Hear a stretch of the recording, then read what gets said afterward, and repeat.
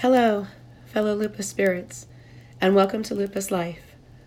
I'm Corey Hollingsworth, and I'm a spiritual advisor and meditation facilitator who lives with and manages systemic lupus erythematosus, also known as lupus.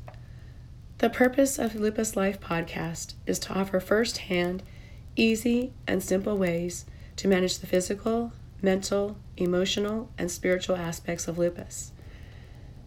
Today's topic is healing takes longer. And if you can hear it in my voice, I am once again managing a respiratory infection. And that's actually one of the main reasons why this topic came up, is because it's taken me a long time to get rid of this respiratory infection. And if you've been listening since October, I've actually had a few of these respiratory infections and colds and things like that. And unfortunately, that is one of the aspects or potential aspects for living with lupus, is we tend to get the common colds and flus more easily. This is still cold flu allergy season, and those of us who live with lupus get to potentially have pretty much any bacteria or viral infection that comes through. And it's unfortunate, but it's the reality. And one of the things that happens is if you're living with lupus and you take an immunosuppressor like CellCept or azathioprine or any of the other ones, Benlysta, it's highly likely that since our immune systems tend to fight everything, that when you're on the immunosuppressor, your body is not able to use its own resources to fight off a cold or a flu. So my rheumatologist usually recommends that I stop taking my immunosuppressors while I have an infection and then resume them when the infection is finished.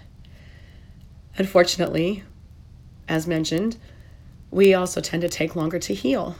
And we have this odd thing where if a doctor says to a healthy person, okay, this will probably take 3 to 7 days to go away, I usually double that and then add a day.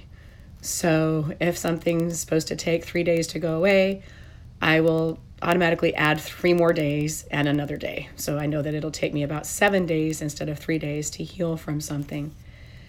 And this is just an ongoing thing that those of us who live with lupus potentially live with. I don't think everyone who lives with lupus has this problem or this particular condition, but I do know that this time of year, during the cold and flu season and allergy season, I tend to get sick more often. So by the time October hits, I know that I'm more than likely going to catch something, and I probably will continue to catch various colds and things that are going around right up until the end of the cold and flu and allergy season.